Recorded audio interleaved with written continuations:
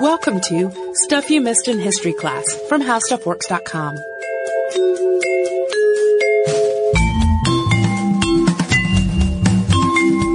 Hello and welcome to the podcast. I'm Tracy V. Wilson. And I'm Holly Fry. Today is part 2 of our now traditional year-end, although this is happening on the beginning of a new year. Yeah.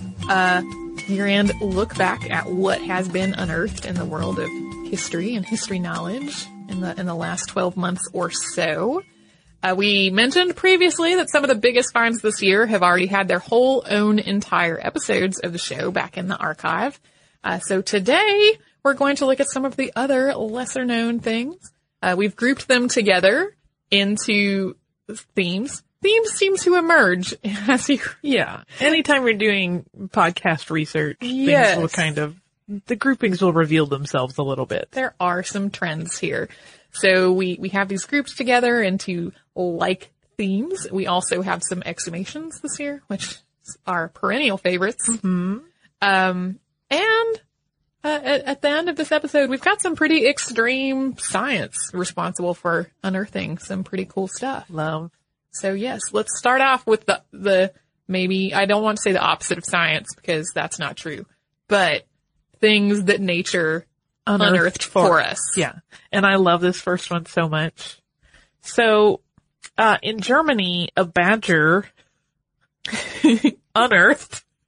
I love that sentence. In Germany, a badger unearthed for us a 12th century burial ground. The badger found a sword, bronze bowls, an ornate belt buckle, and skeletal remains. And all of this happened in Stolp in Brandenburg. It helped that 2 people who lived on the farm are also amateur archaeologists and knew a human pelvic bone when they saw it. So it's not as though the badger went waving it around and saying, hey, you guys, I found this stuff.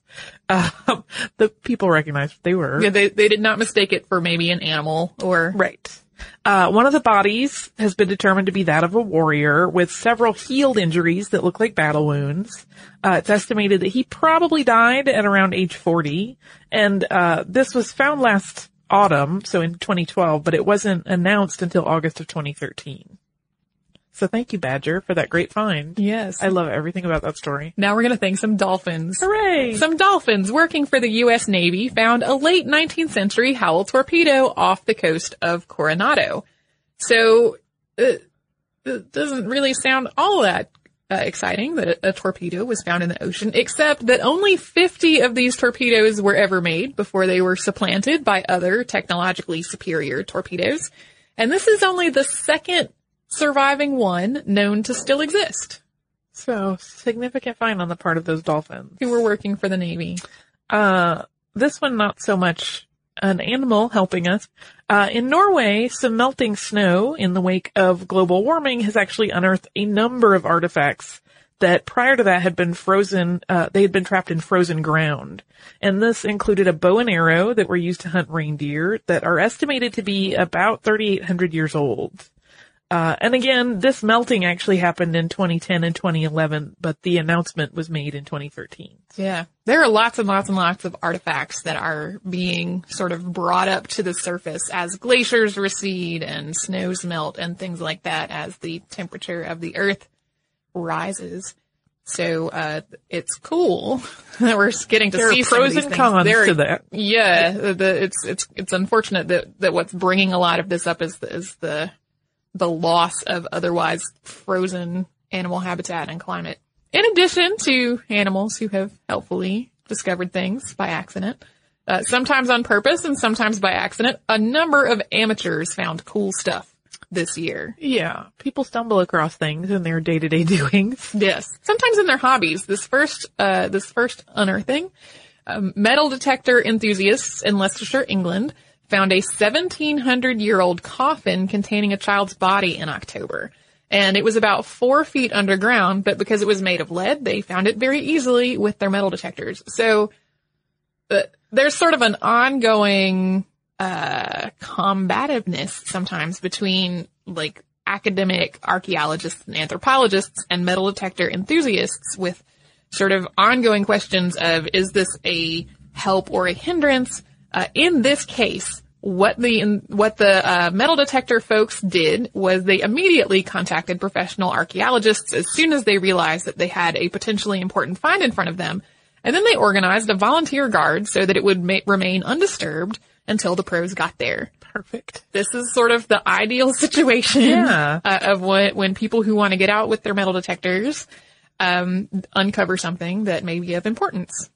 Also in October, a high school student unearthed a baby duck-billed dinosaur, which would be known as Parasaurolophus, this fossil. And he was on a school-sponsored fossil hunting trip, so success, at Utah's Grand Staircase Escalante National Monument. And he basically turned over a stone, and there it was. So an easier find than many other people have had. It took 1,300 hours of work to excavate it from the rock.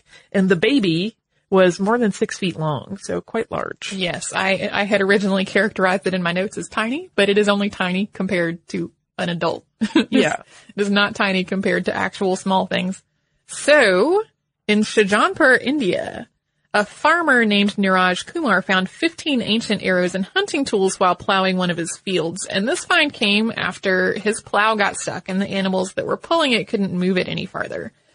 He found arrows and a number of metal hunting tools.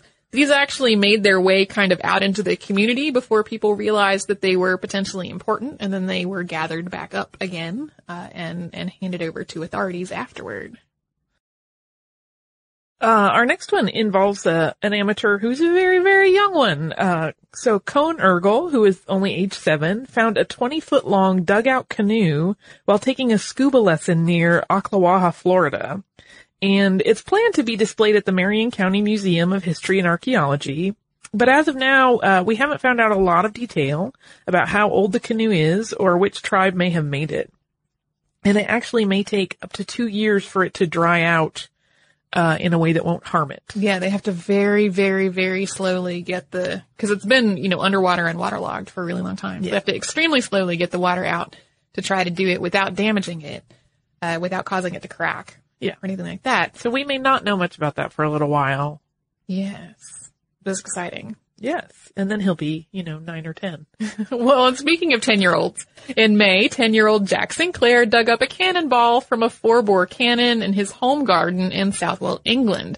And it turns out that this cannonball dates to the English Civil War.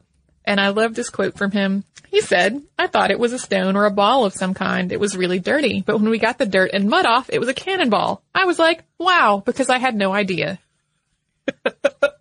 Jack Sinclair, age 10, is charming. Yes. Another 10-year-old found a mummy in his grandmother's attic in August. As you can imagine, this caused all manner of excitement, but it was determined to be a fake by the time September rolled around. It had a real skull, but the bones were all plastic. And the skull looks like it had been a cadaver skull that was prepared for medical use or research. Yes, it was not like a dug-up human remains skull. I mean, it wasn't like his grandmother had a creepy situation going on in the attic. Right. She had probably acquired it through some fairly boring means. Well, and it dates back to a time when sort of Egypt stuff was extremely popular for people to own. That's one that the initial story of the 10-year-old finding a mummy in grandma's attic made the rounds on social, and lots of people were saying, "Hey, have you all seen this? Have you all seen this?" And we did. And sadly, it is not a real mummy of historical importance. Next up, we have several discovered graves, mass graves and otherwise. Starting with in September, archaeologists announced that they'd unearthed a completely sealed tomb in Italy in the Etruscan necropolis of Tarquinia. And this contained a prince holding a spear and the charred skeleton of his wife, which had some jewelry and a bronze-plated box nearby. The thing is, this is actually the opposite of what was really going on. The body holding the spear was female, and the charred skeleton next to it was male, which led to lots and lots of discussion about gender assumptions in the world of archaeology. All of this was about 2,600 years old, and the determination of which sex belonged to which body came after bone analysis. Sort of tangentially related, Italy's art theft police also announced that they had recovered a trove of 2nd and 3rd century BCE Etruscan artifacts in June of this year. So it was kind of a big year for Etruscan stuff. Researchers at the University of Bonn discovered a 1,400-year-old mass grave in Mexico, and this provides evidence that the Maya actually dismembered their captives. So the team found the skeletons of 24 people in what was an artificial cave, and the skulls were all separated from the bodies, with the lower jaws also separated from the rest of the head. There's still very little known about who these people were or their social status or why they may have been killed, but some of them had jade tooth inserts, which suggests that they were nobles. It's a big mystery at this Yeah. point. This year, archaeologists in Poland reported finding 4 skeletons from the Middle Ages while excavating for a new road. And the interesting part here was that they appear to have undergone an anti-vampire ritual before being buried.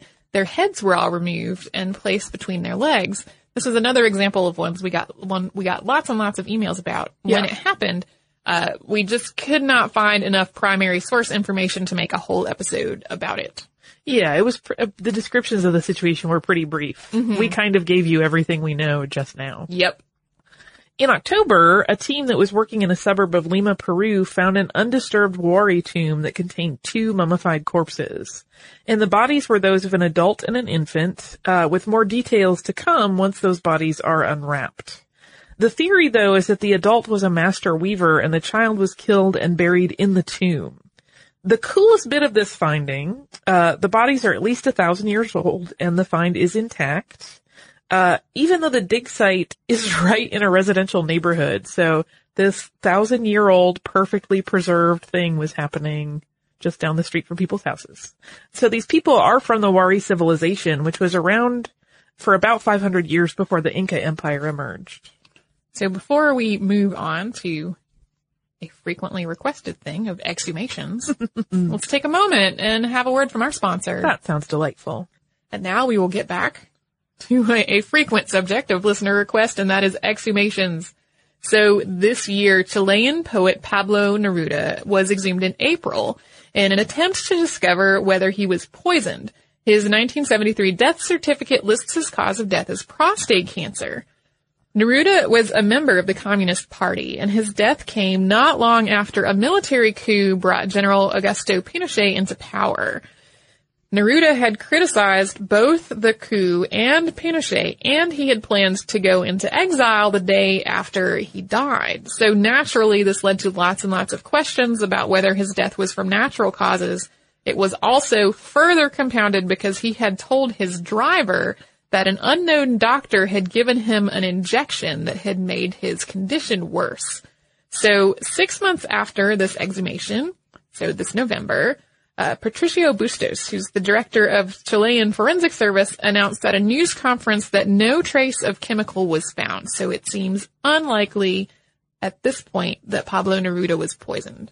Also in the realm of discovering whether or not someone had been poisoned, Brazilian President João Goulart was exhumed to determine whether he had been poisoned or died of a heart attack, as was officially reported. He had died in 1976, and the tests are ongoing on that one. We don't have the results yet.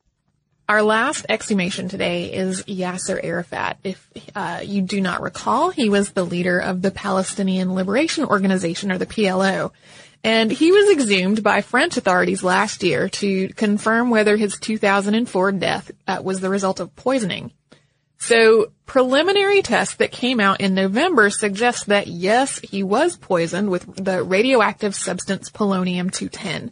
The levels of the substance in his body were 18 times higher than normal. They had taken tissue samples both from him and from the soil that he was buried in. So according to the Swiss report that came out at that point, the results, quote, moderately support the proposition that the death was the consequence of poisoning with polonium-210. But then, on December 3rd, a French report was leaked that claimed that this elevated level was really from naturally occurring radon gas where Arafat was buried and that he was not actually poisoned. The Swiss team came back at this point and called the French findings debatable, saying that they had actually measured the radon levels in the tomb before they opened it, and they had ruled out radon as a cause of the elevated levels. It's entirely possible that this story will continue to develop, and that by the time you are listening to this, something else will have happened. This is the second time we have actually recorded the piece about Yasser Arafat, so that story is continuing to evolve. And now we're moving on to, I mean, I already think like digging people up to determine if they were poisoned is pretty extreme, but this is extreme science. Super extreme science. In June, researchers from the University of Pennsylvania and the Croatian Natural History Museum published a paper in PLOS One detailing their discovery of the world's oldest evidence of a bone tumor. It came from the left rib of a Neanderthal who lived about 120,000 years ago. And this tumor probably came from a disease called fibrous dysplasia. And before this point, the earliest bone tumors that we knew about were between 1,000 and 4,000 years old. The bone came from an excavation site, which contained the bones of at least 876 Neanderthals, and it has not been matched with any of the other bones or fragments there. So it's possible that the remains from the site were the victims of cannibalism or natural predation by carnivorous animals. So we don't know, but this tumor is so much older than anything we have ever seen or studied before. Yeah, and to have had to be looking through the bones of 876 different Neanderthals and before finding it. I think that one has a tumor. Yeah, well, and one of the things about this particular find is that a lot of times this disease causes tumors, like it's not a malignancy, but a lot of times it does cause tumors elsewhere in the body. Right. And unless they find other bones belonging to the same body, they won't be able to sort of tell just how present the disease was or how it was affecting the body physically or anything like that. So cool, but also it almost leaves more questions than answers. Raising more questions. In October, a lot of our findings are from October this year. In October, a team of researchers published a paper in Science that examined DNA from 364 prehistoric skeletons, and these skeletons spanned 4,000 years of early human history. What they were looking at was tiny changes in mitochondrial DNA from humans who lived between 7,500 and 3,500 years ago. So what they found was that there were huge waves of prehistoric migration among early humans. Previously, the accepted belief has been pretty much that humans migrated from the Near East into the rest of Europe. But these findings suggest that there were actually really big migrations from Western and Eastern Europe as well, that it wasn't just this one unidirectional spreading of people, that there was a lot more movement going on between early human groups. The next one involves airborne laser technology. So using this, archaeologists found the Cambodian city of Mahendraparvata. They'd known this city existed before, but they could never pinpoint exactly where. Because the city's location was unknown until this year to the scientific community, researchers were hoping, as of the announcement that they had located it, that it had not been looted. They were just kind of praying that there was nothing going on there and that they would actually have this bounty of research to be conducted. And that research is going to go on for quite some time. So they have located it, and the work is sort of just beginning. Now we have a robot. A robot called Tlaloc-2 used an infrared camera and a laser scanner to help archaeologists explore the Temple of the Feathered Serpent near Mexico City this year. The team wound up finding these strange yellow spheres, and they don't currently know what they are about or what they mean. These spheres are a yellow clay that's covered with jarosite. And they had to use the robot to explore because there's this 330-foot long tunnel running under the temple that was full of debris. So a robot helped with that particular unearthing. So cool.